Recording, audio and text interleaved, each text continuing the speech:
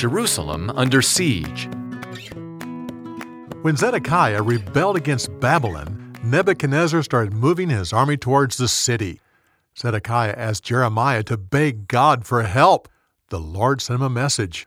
Babylon will come back and burn this city to the ground. You can't stop them.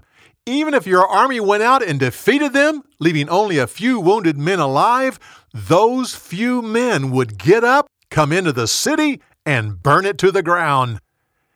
Jeremiah decided to go outside the city walls and look at some property he owned. A guard saw him walking out of the city gate.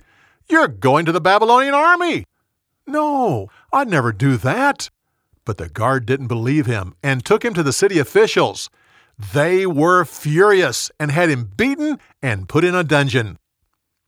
Finally, the Babylonians arrived and once again encircled Jerusalem. Soon there was no food in the city.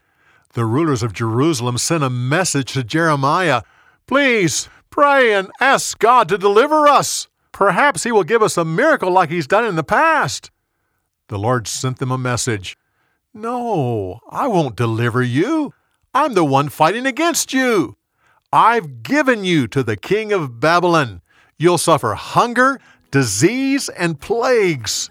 People and animals will die. Those who live through this will be given to the Babylonians."